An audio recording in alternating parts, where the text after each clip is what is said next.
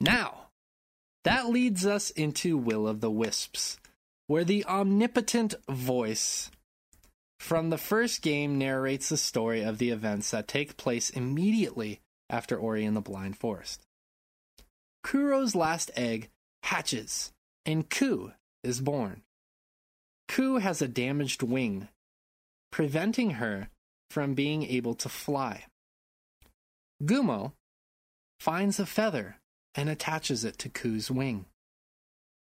Ori and Ku go off on Ku's first flight, but a storm occurs, causing them to be separated from each other and from Gumo and Naru. Again.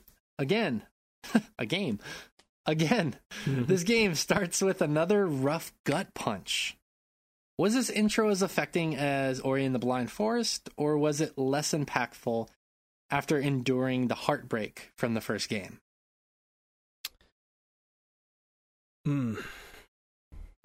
It's very different, because this one is... I mentioned kind of going to save your friend. You're not really doing that so much as...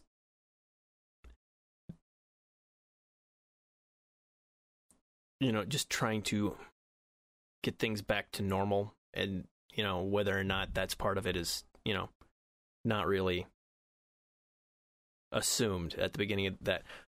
However, this one, your whole objective is I've got to get Ku back. And there's a whole other story associated with that, but that is the objective from the beginning of the game. And it does leave a very different impression because of that. Normally, I don't think that would work very well, but again, they're so good at telling these stories without words, and it's not even as without words this time, because of the narration is a little bit more contextual here. It gives you a little bit more of the dynamic, kind of just telling you outright about the family that Ori and Ku and Gumo and Naru have built, and they just tells you that in case you didn't play the first game. Yeah, but they do a little bit of catch up there.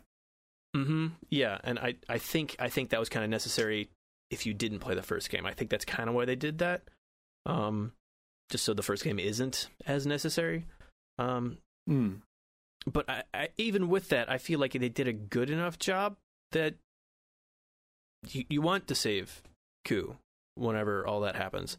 It doesn't feel like as much of an existential threat, like, oh, I've got to go save the world now. But I think that kind of works. It's I think so too.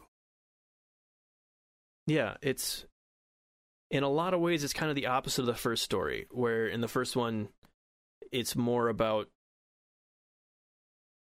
the world around you and about what you can do for that, and in this one it's more about trying to take care of your little part of it, and how sometimes that means you have to look at the big picture. Because a lot of the time when you're trying to accomplish just going to save Ku, the solution is to help everyone else. And to do something for someone else. Yeah. And I feel like that's kind of... I feel like they hit on that in a few different ways, so that I'm pretty sure that was intentional, but it's the way I read it anyway. I think so too, man. I think so too, because when I analyze the way the story develops in Will-o'-the-Wisps, you're absolutely right. It's like, okay, my central goal is to get Ku back. This helpless creature that is a part of the family. And then and this isn't getting too far into it, as you start to get further in the story, it starts to kind of like widen and diverge, and not diverge, widen, and your perspective becomes less about this one central theme Well, yeah, I guess it would kind of diverge. And you start to pick up these other objectives too, and it becomes more and more about what's going on in the world.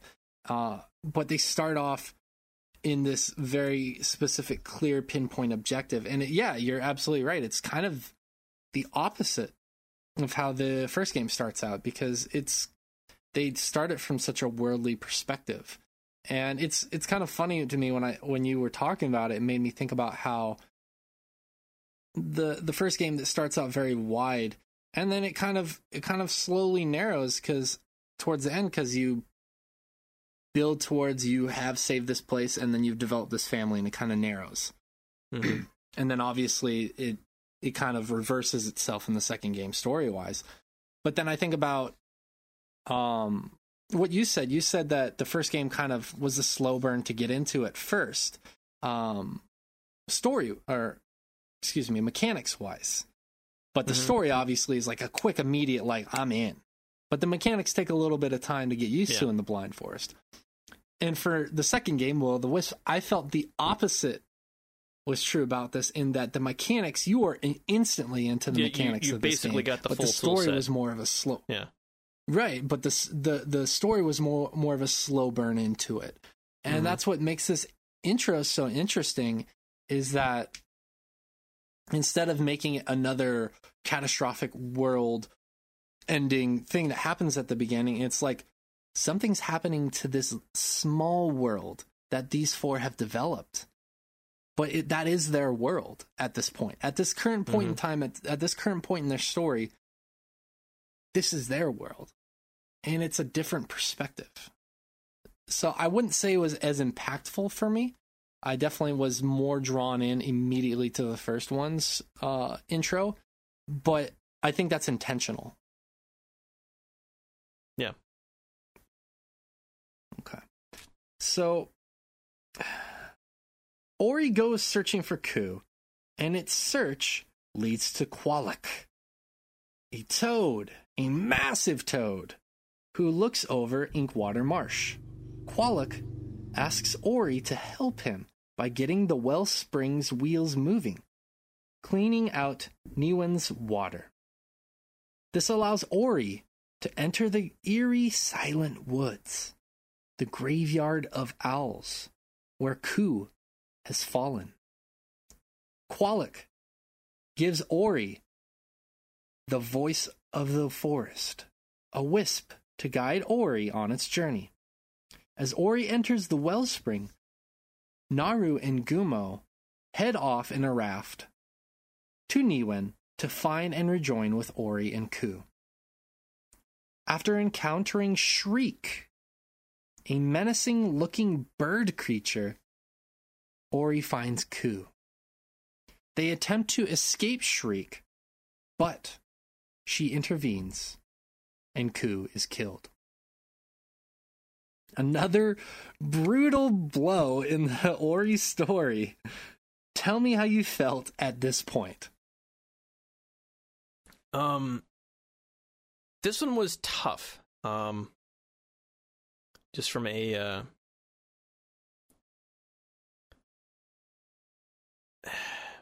trying to think how to describe this. It's still open game. There's still other stuff you can do, but there's basically just the one track through this section, like as far as the meaningful progression, all the way through this part, at which point it really opens up and you can go see the rest of the world. The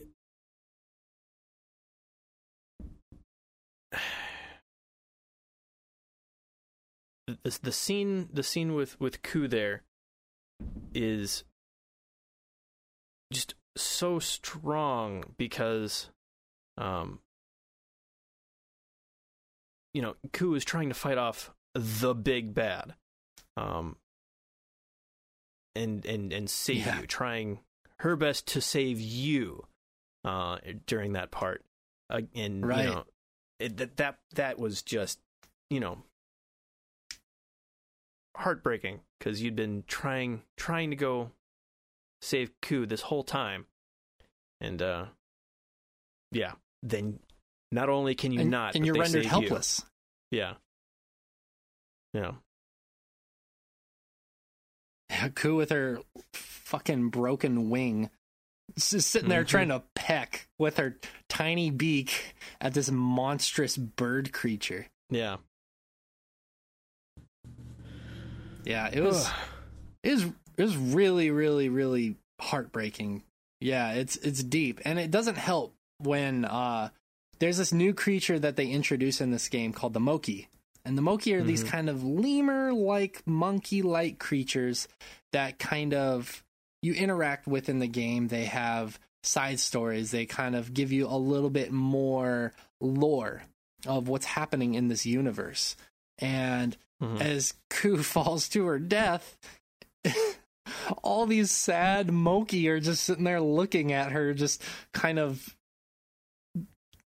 like just dead, just sitting in this awkward position with this wing partially up. And you're just like, you're seeing these Moki and their heads are hanging low and their eyes are sad. And you're like, Jesus Christ, man, this game is just ripping my heart out and then putting it back in time after time after time. And man, yeah, it was so affecting. And the way they did it was, I would say, pretty masterfully done too, because they show that Shriek is about to kill Ku, but then it reverts back to Ori, and then Ori has to kind of traverse this little area to find Ku dead, and then they show what happens. And it's like, you bastards. You are no, they did a masterful job of that scene of events. And yeah, at that point, then that's kind of when you realize, okay, this is starting to widen what the story is about. Like, okay, yeah, it becomes in some ways about vengeance at this point, which is something that the first game kind of circumvented with Ori, because Ori wasn't trying to get vengeance for Naru. Ori was trying to figure out how to restore balance, but this time it's like one of Ori's family members has died. And even though Qualak, as you learn, Qualak and some of the Moki are giving some context and some lore here, and you start to get inklings of there being deeper problems within this forest, it's not really concerning you at that point because you are just trying to rescue Ku. But then once Ku dies, then you start to pay more attention to what's going on in this area. Yeah, I mean, it was nice that she was only dead for about 3 minutes, but other than that, yeah, it kind of recontextualized what you were there to do.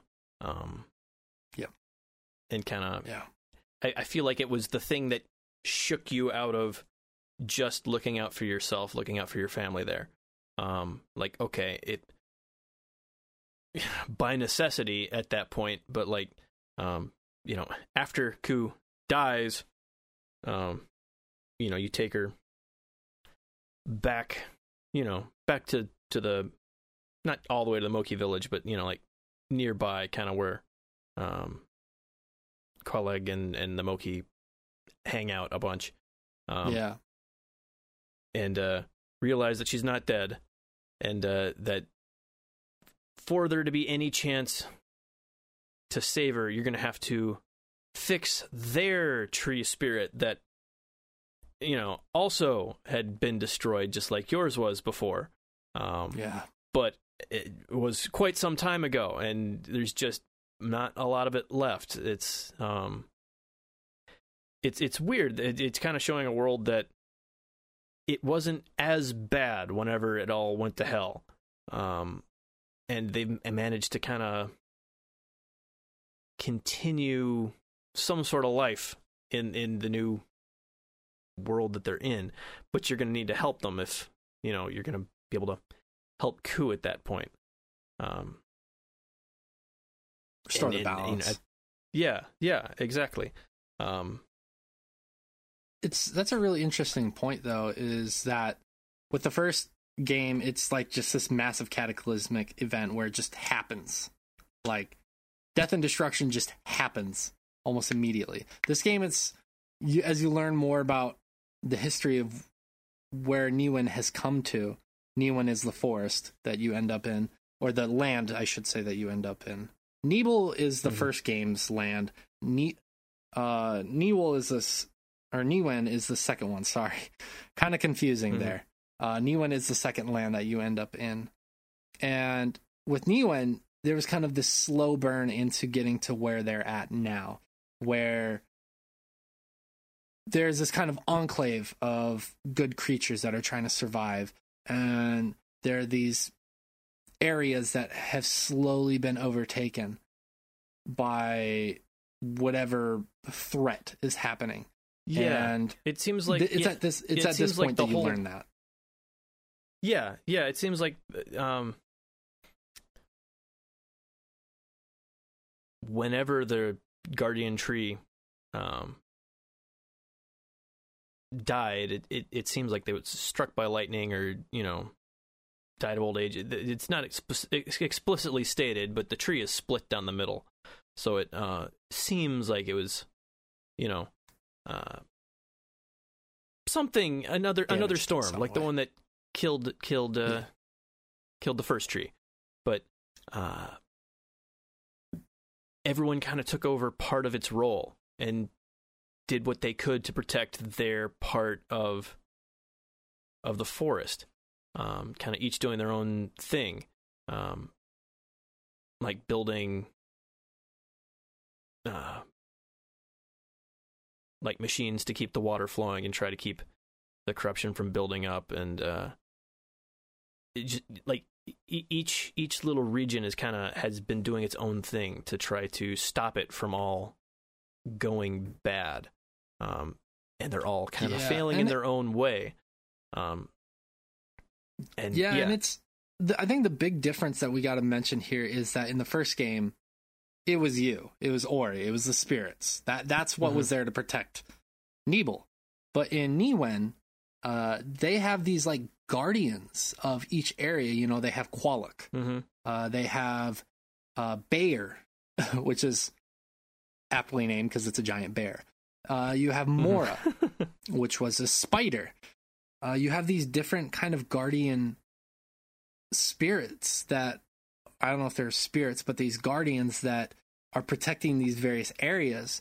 And Qualak is obviously one of them. And you wonder at this point why, like, Qualak says, obviously, we need help. Like, this is what's going on. And you're kind of like, oh, right, well, I need Ku. And then after Ku dies, you start to pay more attention to what Qualak is saying. But then you're not aware of the other guardians at this point in time. And you start to wonder, well, why isn't anyone else helping? And it's at this point where you start to wonder that why aren't the other guardians helping this realm? Like, what is going on here? And that's exactly what you said. It kind of brings it back around. At Ku's death, you realize, okay, yes, I've developed a life and a family here, but then you start to get the idea that maybe this isn't what Ori's life is supposed to be, unfortunately. Ori is a spirit somehow tied to these spirit trees. Ori's view needs to be more worldly, because it starts to hint at that this is kind of what it was brought into this world for. They start to hint at that a little bit here, I believe, personally.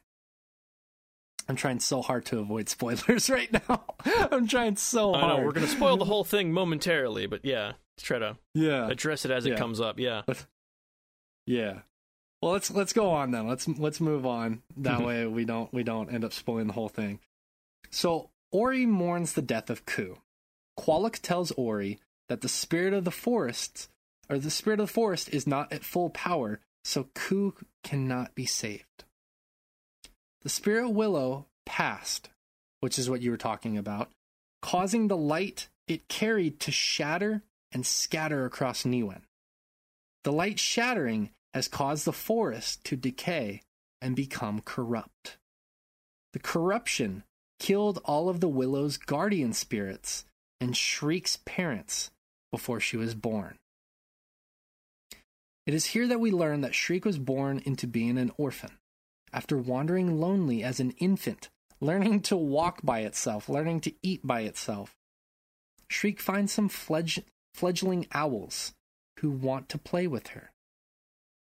However, the parents tell Shriek to leave, leaving her to fend for herself.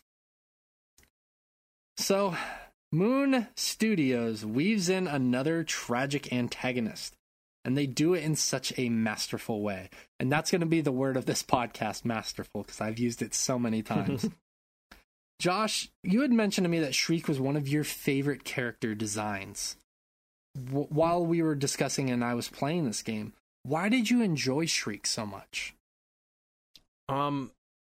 There's an awful lot that they do in order to try to reinforce the comparison between Shriek and Ku through the whole game. Whereas at the beginning, like they go back and kind of tell you this in the section you're talking about. Shriek's wings don't work at the beginning. They're too big for her. She can't really do anything. She can't really move around. She doesn't walk on her legs. She kind of, crawls around with her wings, and like eventually builds those up. Like it's not that her wings don't work. It's that like they're so big that she hasn't grown into them, and it's because she's on her own trying to figure all that out. It takes forever, and by the time she's able to really fend for herself, that's all she's ever done, and is just alone. Like that's she just intends that that's what's going to happen at that point.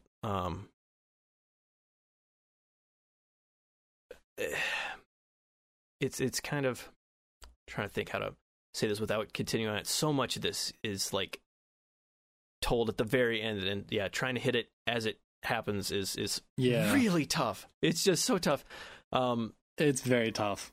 But I realized as I asked you the question, I was like, oh, I'm sure a lot of why Josh has developed love for that character is exactly. It's the ending. But the story, like the part that I just told, really, really obviously makes the player feel for that character so much. And it's very similar to how Kuro was in the first game, where you learn what Kuro went through and the heartbreak there, and you're like, okay, well, I understand the intent and the purpose of what Kuro is doing. And it's the same thing with Shriek.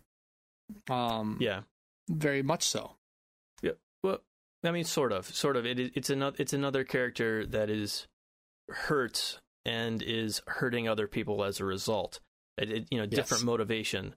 For sure. And like I was saying, a lot more of it mirrors Ku instead of Kuro. As far I think so, yeah. And I think intentionally, because it's so much of it is they were all orphans at this point. Like Ori was, Ku was, Shriek was, but Shriek never had anyone to help watch out for her. And because of that, just kind of grew to hate the world. Like, no one cares about me. Why should I care about anyone else? And just kind of becomes hateful because of it.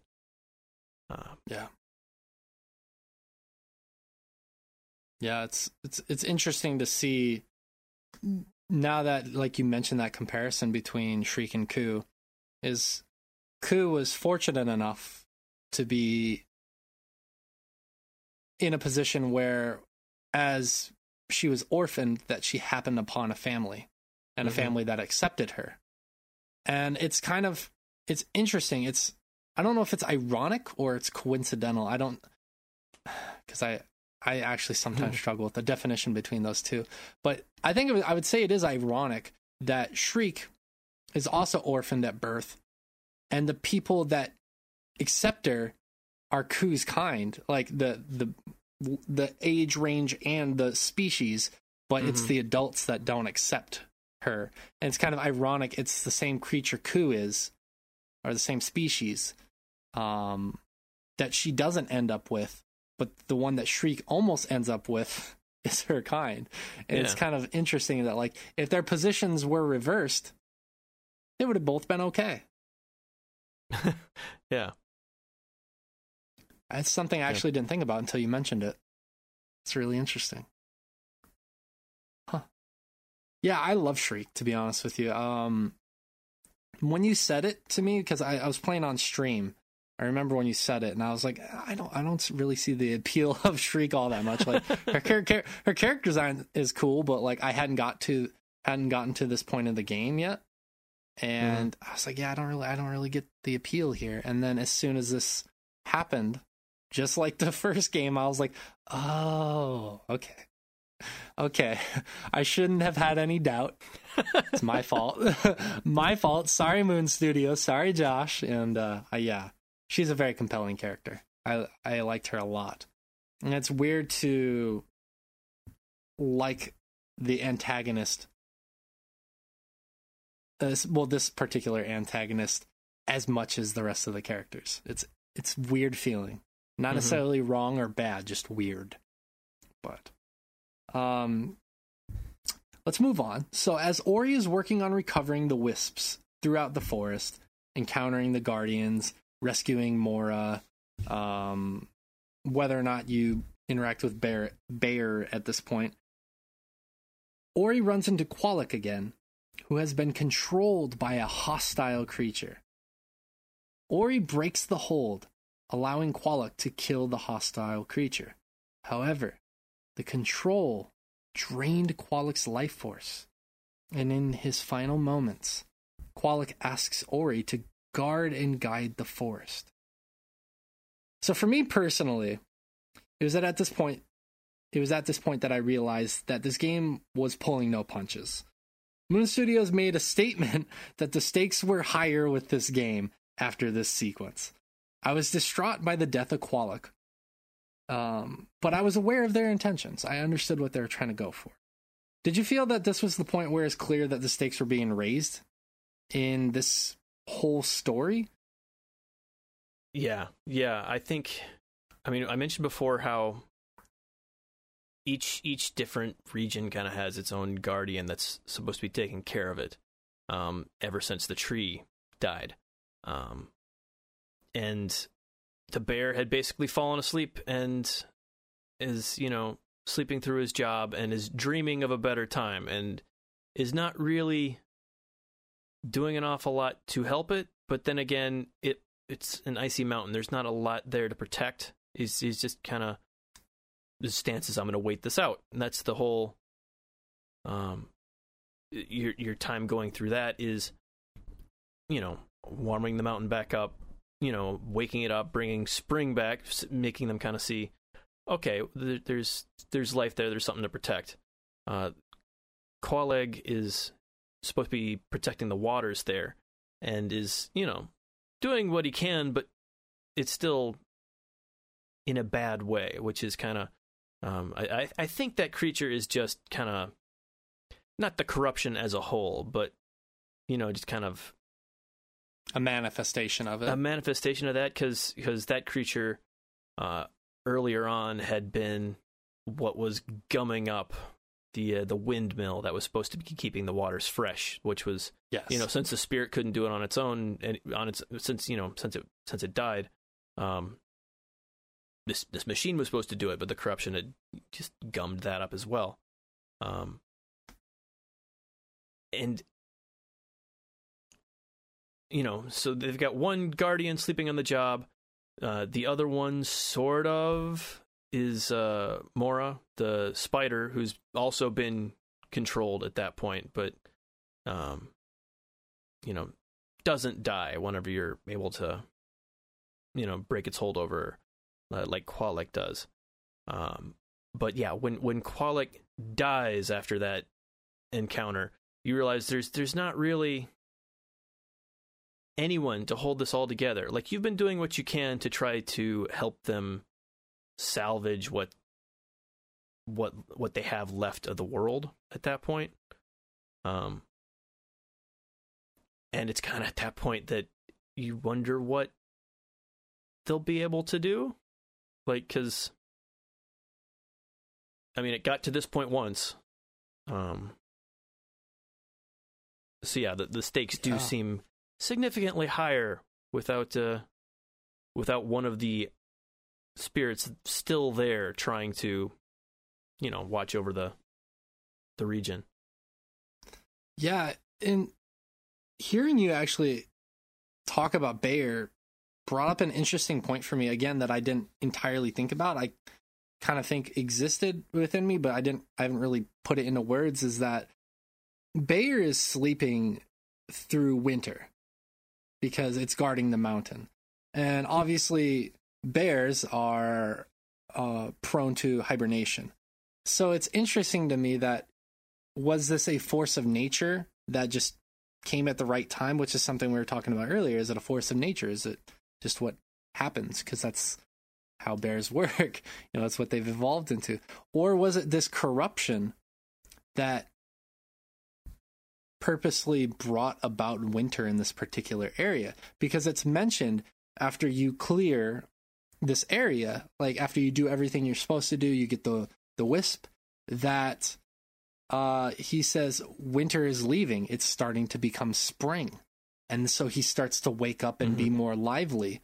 And it's like, okay, was this the corruption that caused this winter, or was it this force of nature, or is it this bear truly just apathetic and feels hopeless, And there's kind of this hint at all three of these in some regards.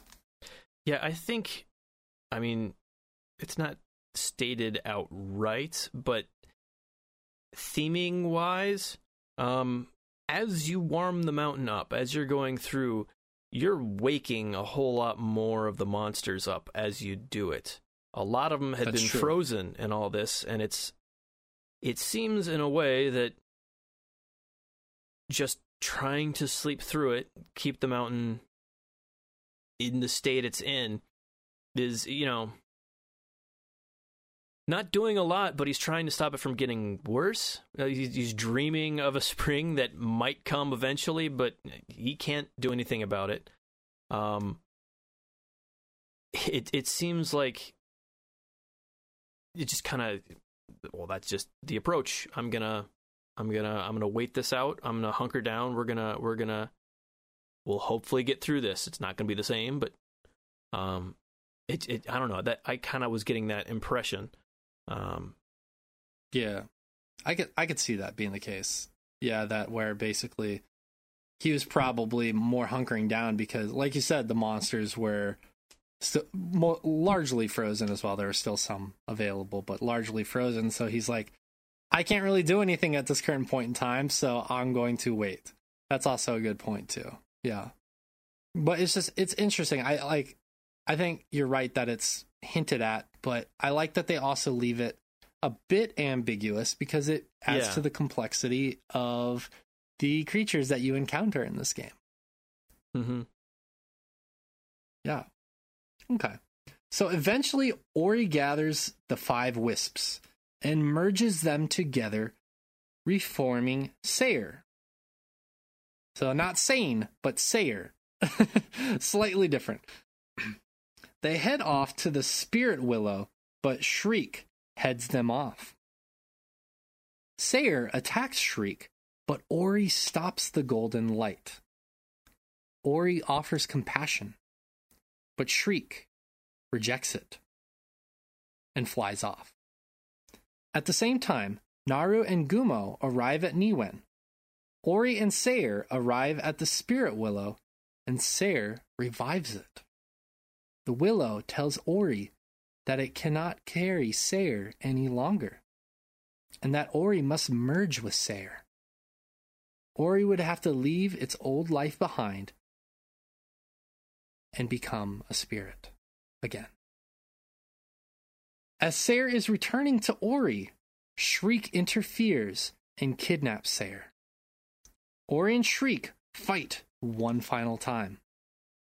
Shriek, unwilling to accept the kindness and light after being defeated, flies back to her decayed, frozen parents, where she passes.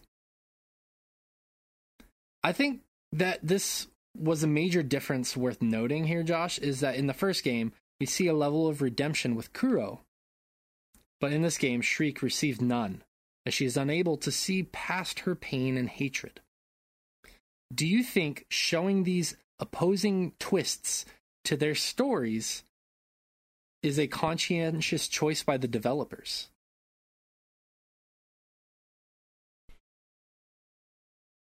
Yeah, I mean, I'm sure it is. The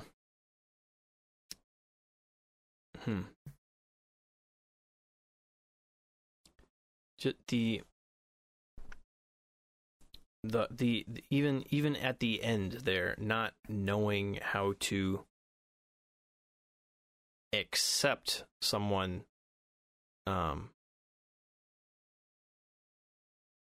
caring about you is so different to the way the first one wraps up with, like that's all it took to, finally recognizing, oh, like I'm clearly doing the thing that I was so angry about.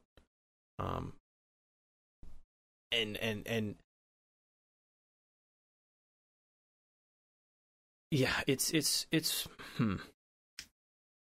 I think that's part of the reason why Shriek just stood out to me so much, because it is a character that has had, it just didn't have that exposure. And I think in a lot of times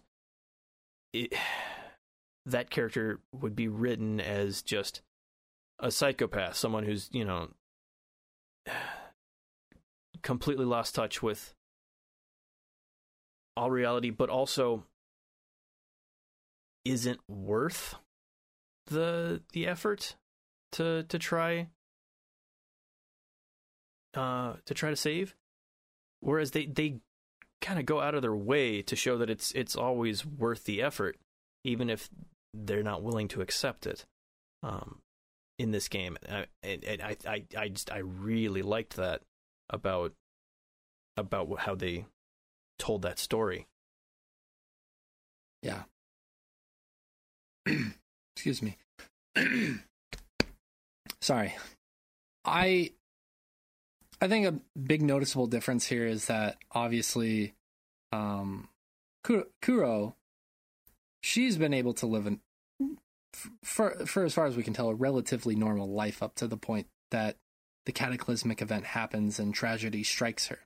Up until that point, I'm sure she had normal hardships that other owls do, but she had a normal life at that point. Yeah, 9 to 5. That's right. But with Shriek, you learn that there's one moment in Shriek's life that she ever has true happiness. And that's when those fledgling owls want to play with her. That is her one moment of happiness in her entire life. That is one of the two moments in the game that anyone ever offers her compassion or understanding. The other being when Ori offers his love and compassion to her. And she's not really tempted by it because she is too hurt and too far gone at that point. But I think it's worth noting here because we had mentioned in the talk of Game 1 that one of the central themes, I think, in this entire story is when tragedy happens, when terrible events happen, it's how you act and react that defines you as a person. And I think that they showed two obviously very different stories and very different outcomes, but they used these two antagonists to show different reactions and how you could approach that when something tragic occurs.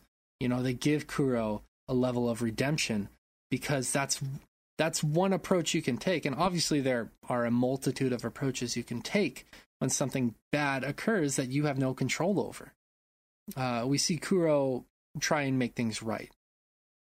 With Shriek, obviously born into a situation where she was destined to lose, she makes a different choice. And we feel a deep level of, well, or at least I did, and I know you did. I can't speak for everyone, but I felt a deep level of empathy because I relate it to so many other things in my life, as well as, you know, we see people do bad things or make bad choices, and sometimes we point it out as they're just inherently bad people, or they're inherently people who are out of touch with reality.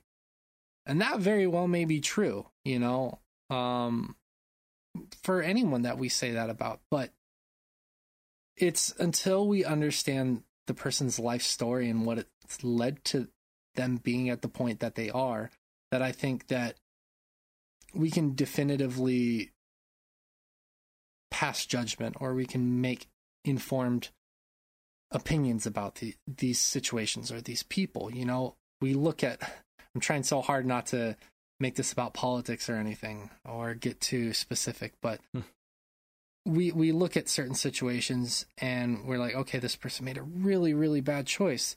But why did they make a bad choice? Oh, we learned that, you know, at the age of 6 that they went through the orphanage system and they didn't really have someone there to teach them. Okay, well, we get that. Versus, you know, maybe someone else who has had everything in their life and they continue to make bad decisions. Not quoting anyone in particular here, but making very, very, very poor decisions, and it affects people on a global scale. And then we look at that and we're like, okay, well, I'm informed enough, or maybe I'm not informed enough. And you look at the judgments you pass. And I think it's just really informative for our day-to-day lives. And that's why I loved these stories so much, is because they have so much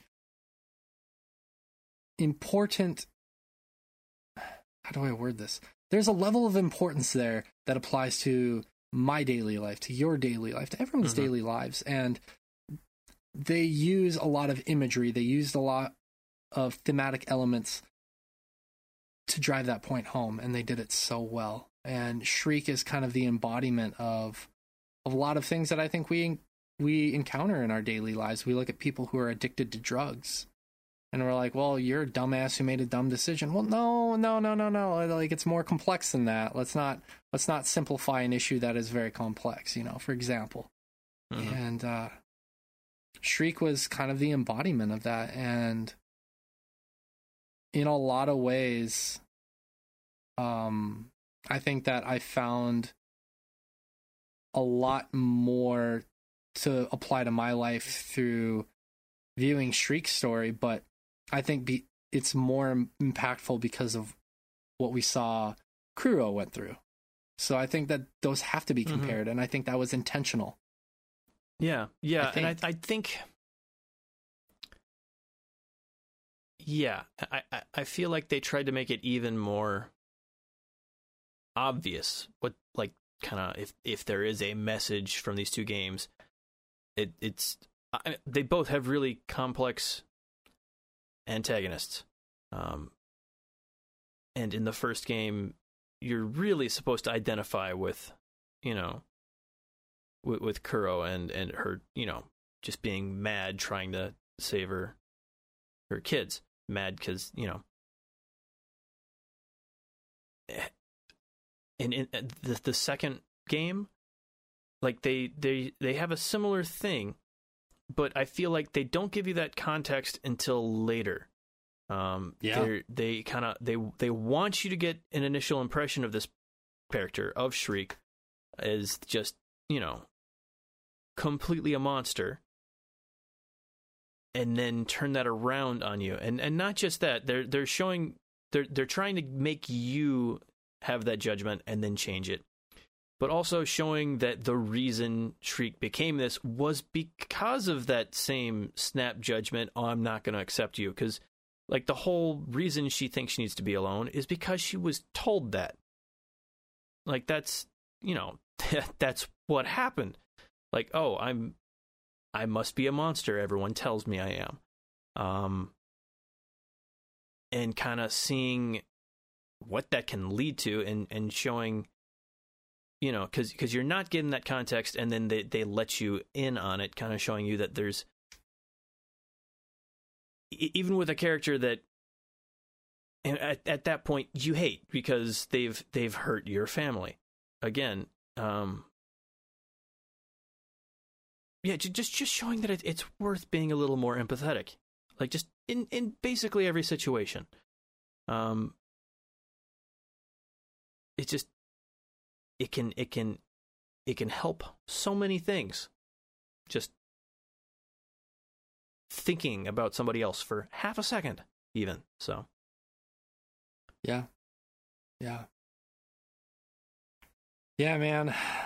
Yeah, it was so heartbreaking to see Shriek fly back to her parents, just to like curl up underneath their body, like underneath their spanned out wings, and just curl into kind of a fetal position and just die. Man, that just wrecked. Well, they didn't wreck me, but I just felt so bad for that character. I was like, Jesus Christ.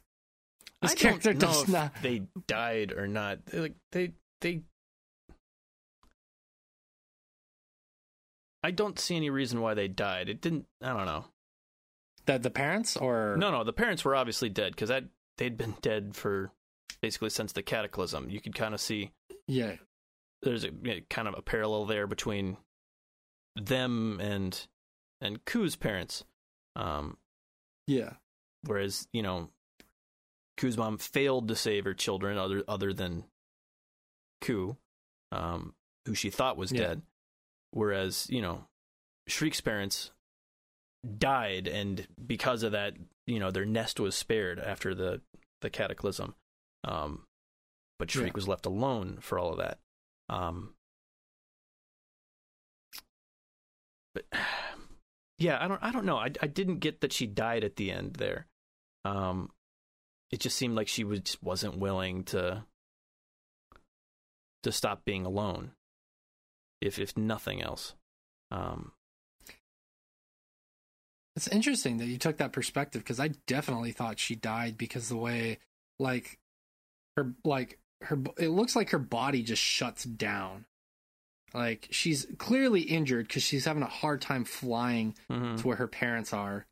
And then she's like kind of like trying to get in there, and then she just kind of like, her body just kind of goes limp. So I had thought she had died. Maybe she didn't. It does leave it open-ended, for sure. It for sure does leave it open-ended. They never say whether or not she dies. I assumed that she died, but maybe she didn't. And maybe that's the point. Yeah, I don't know. It with everything else that happens in the story, there's not really a preference one way or the other as far as, a narrative theme going on there. Yeah, I would agree with that.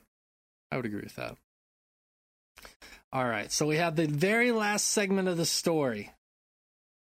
The big thing that happens, even though that Shriek dying was big. Ori limps to Sayre and merges with it, which restores Niwen Forest and revives Ku and her damaged wing. Naru and Gumo arrive to see the revival of Ku. Together, the three go to where Ori and Sayre merged to find a new baby spirit tree growing. They work together to help the tree grow and flourish. The narrator reveals that he was Ori all along, telling the story of his past life. Over time, the spirit tree completely grows, with life beginning again. We slowly see Ku grow and eventually fly off to live its own life. We see Gumo, the last of its kind, slowly pass away.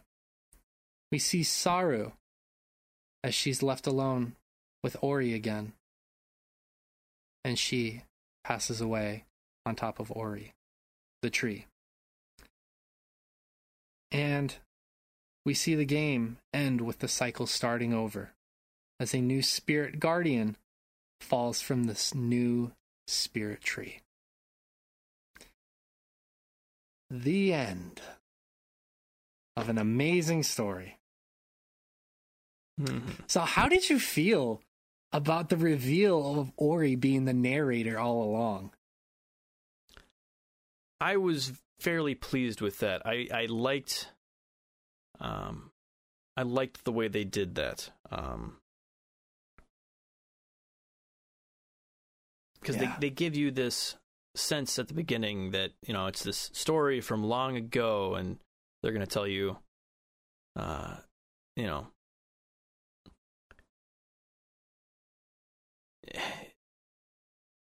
know, I'm trying to figure out how to word this, but yeah,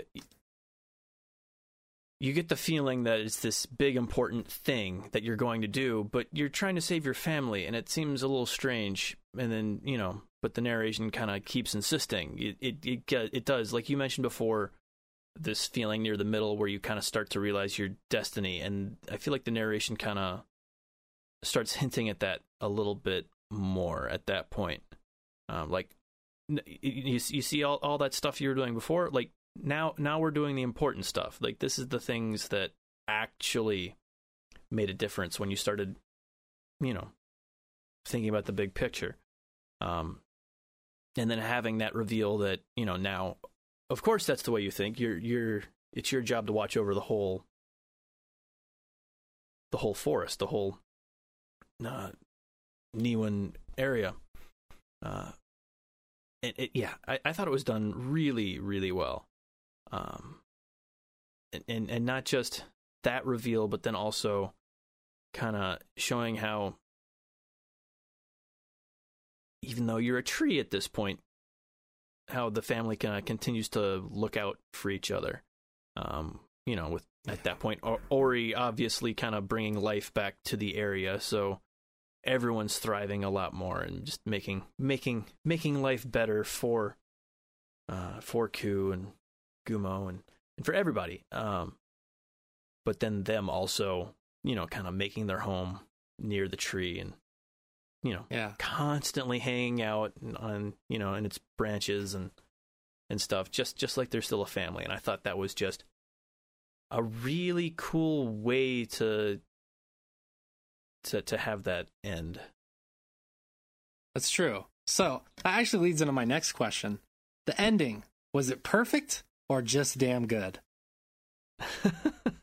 I think it was pretty close to perfect. Because me too. Like you said, with the whole another leaf falling, showing that, you know, another one of the guardian spirits fell. They'd already shown from like other, you know, Niwen was it seemed a little more populated, or maybe it was just that not everybody had died and was completely destroyed. But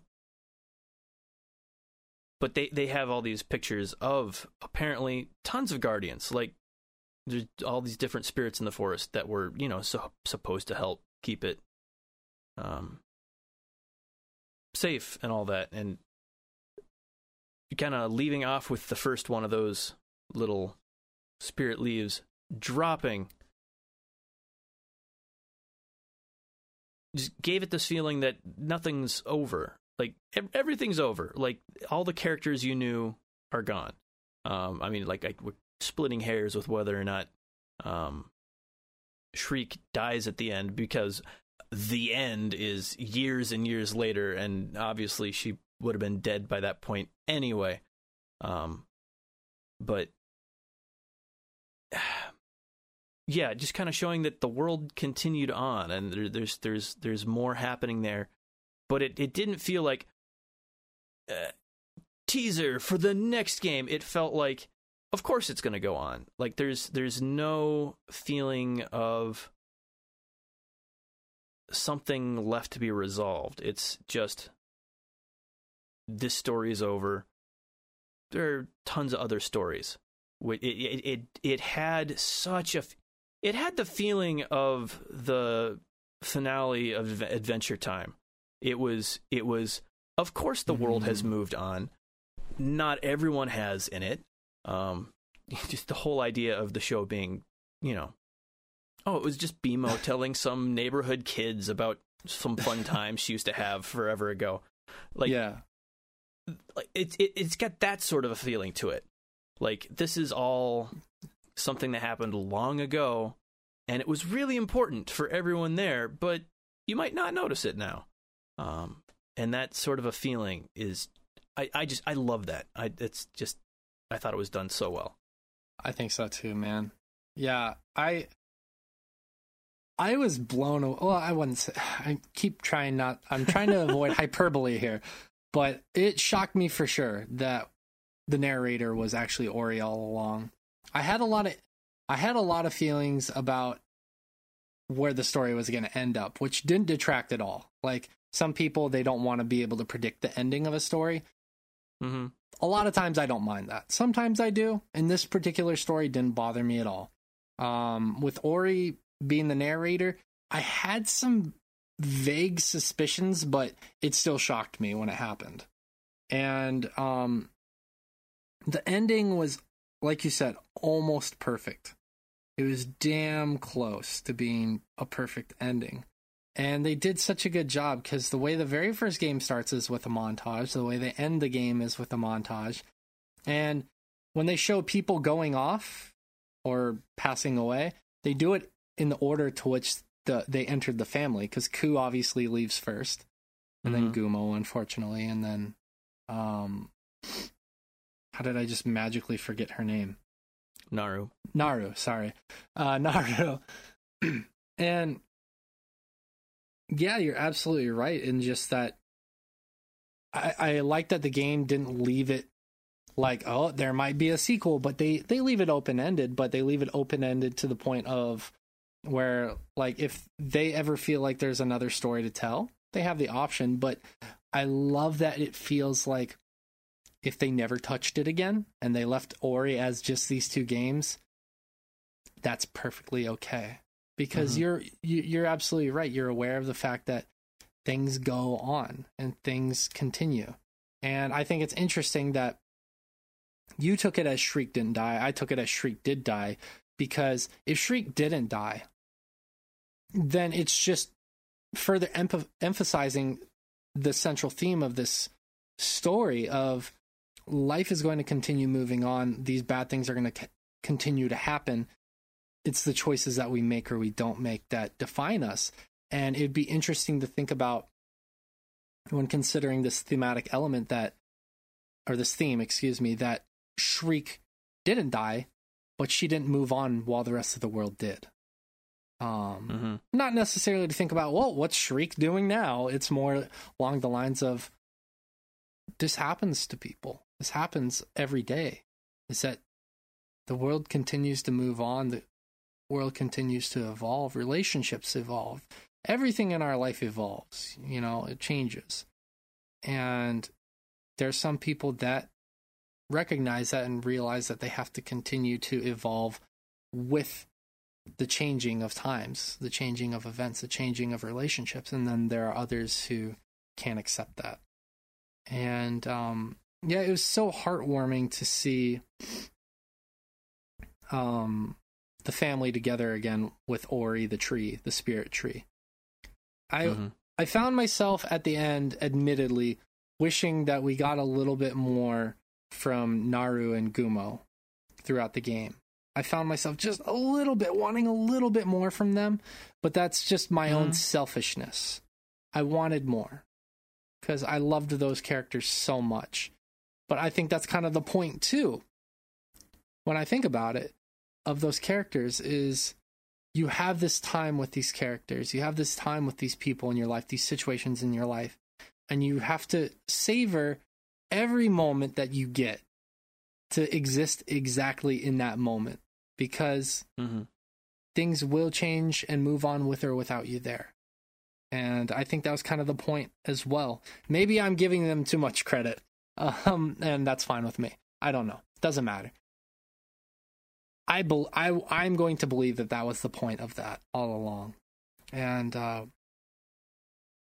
yeah, the ending is just phenomenal, dude. It is so good. Yeah. I really don't know what they could have done to make it a better ending.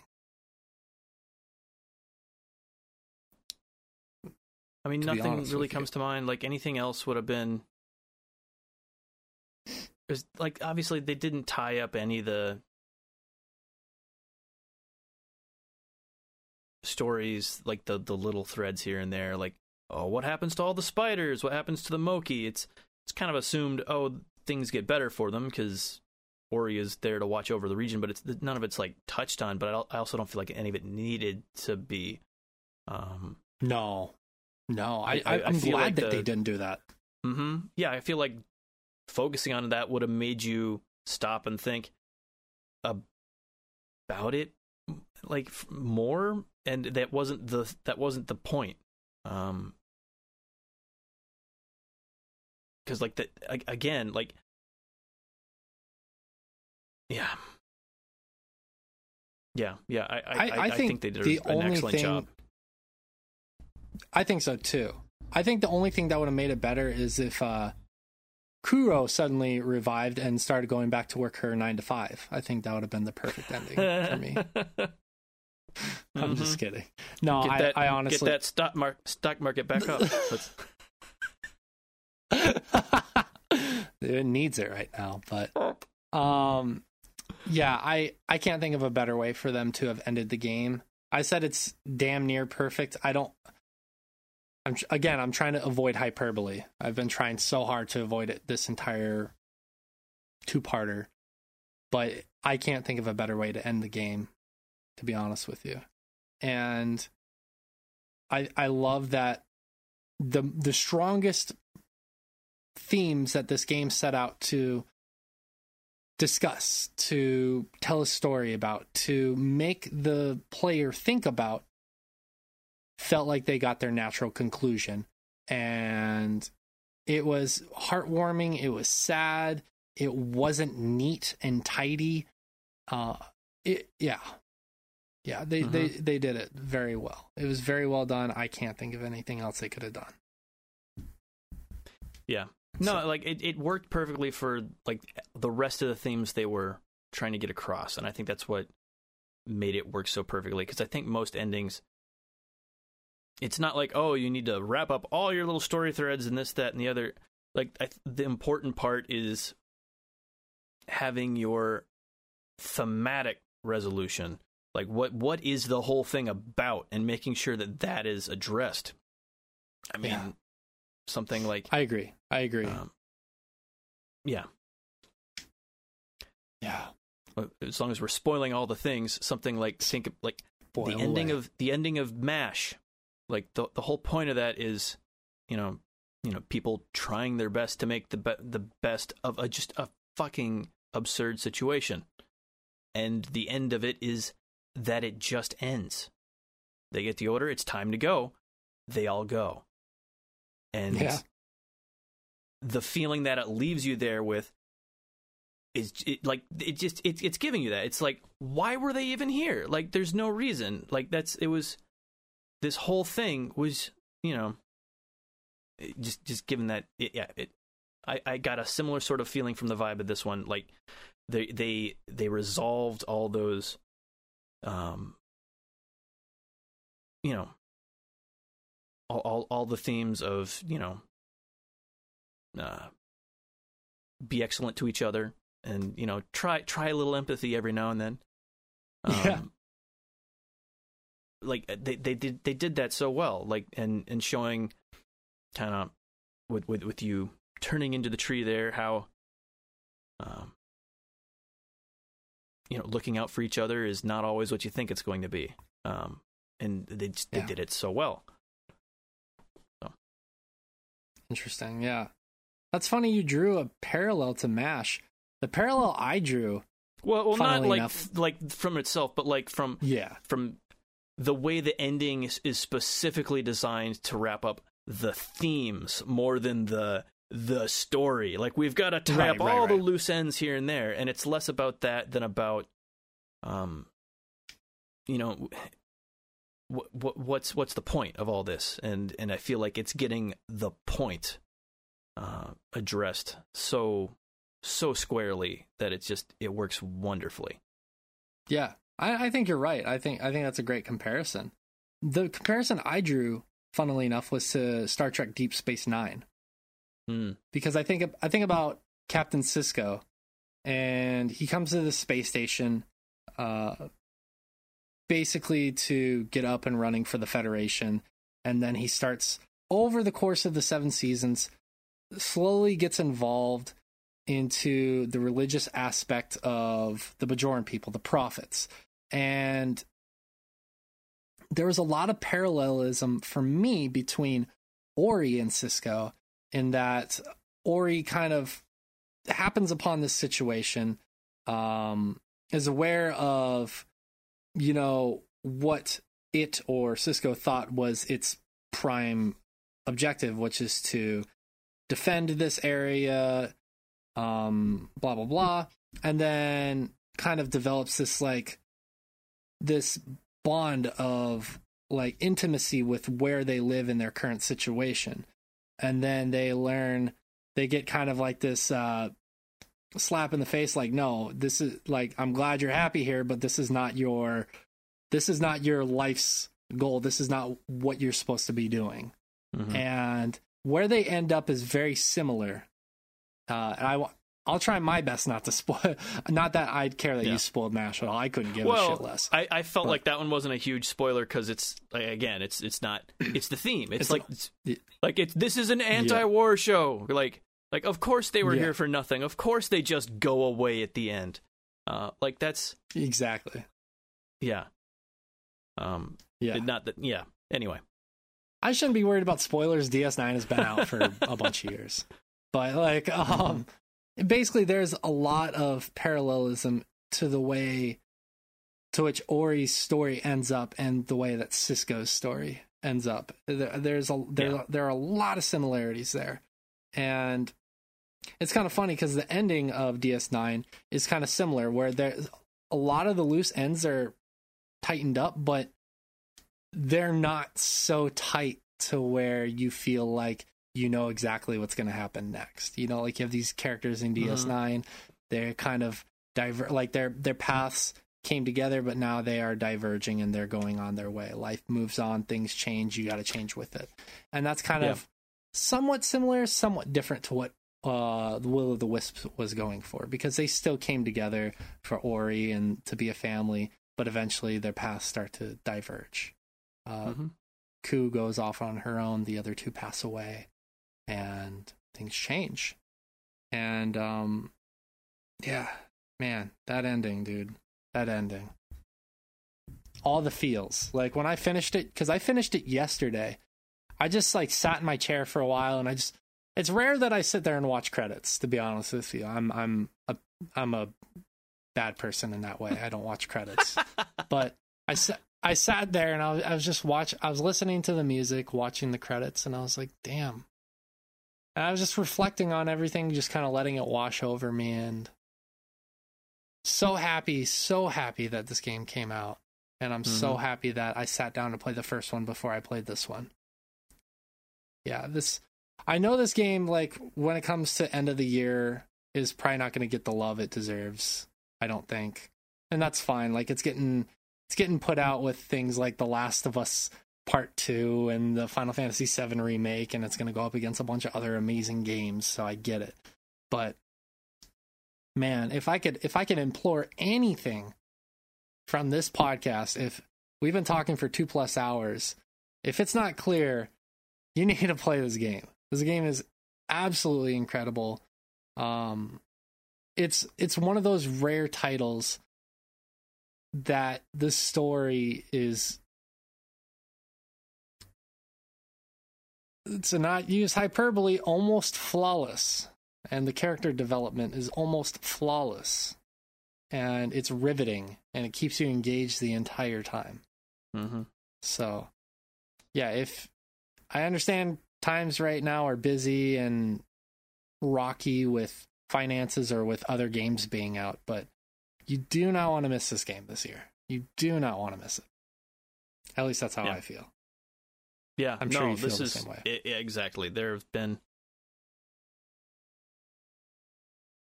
Yeah. Like there are a lot of games that are the big games that you want to talk about, more so you don't feel out of the loop. But this one I feel like is just one that kind of want to play for yourself. Like it's you need it. You need a little bit of this in your life. It's just it's good for you, whether you talk about it with somebody else or not. Yeah, it's just the sort of thing that just kind of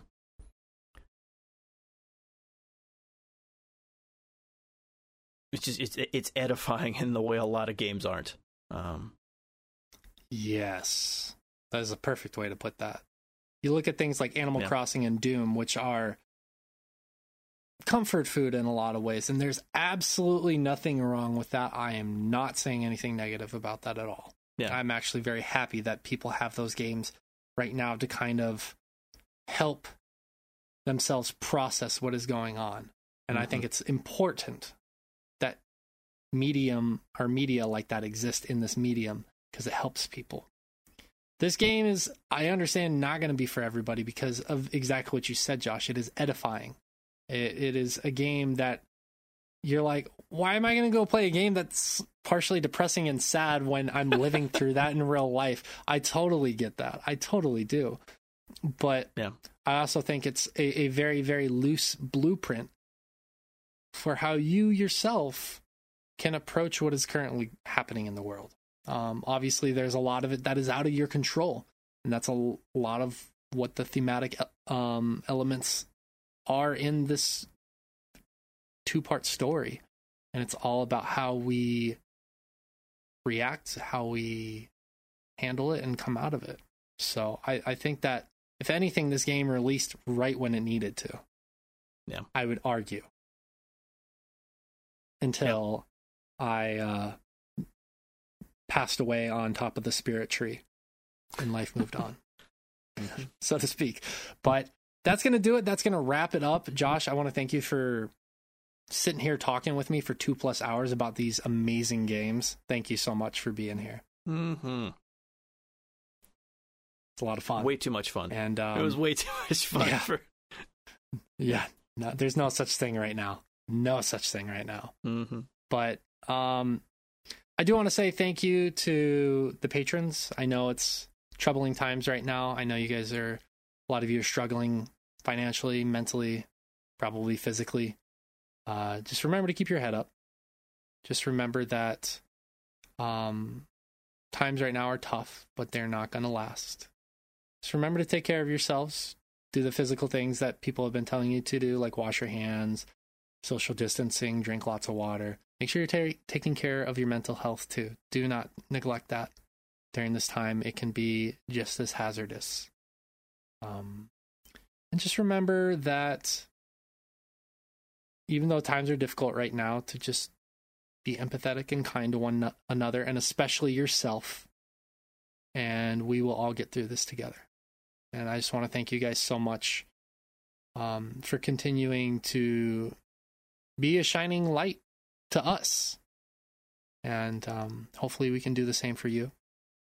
And we'll go forward together. So thank you for being here. And hopefully you guys enjoy these 2 episodes. And be well.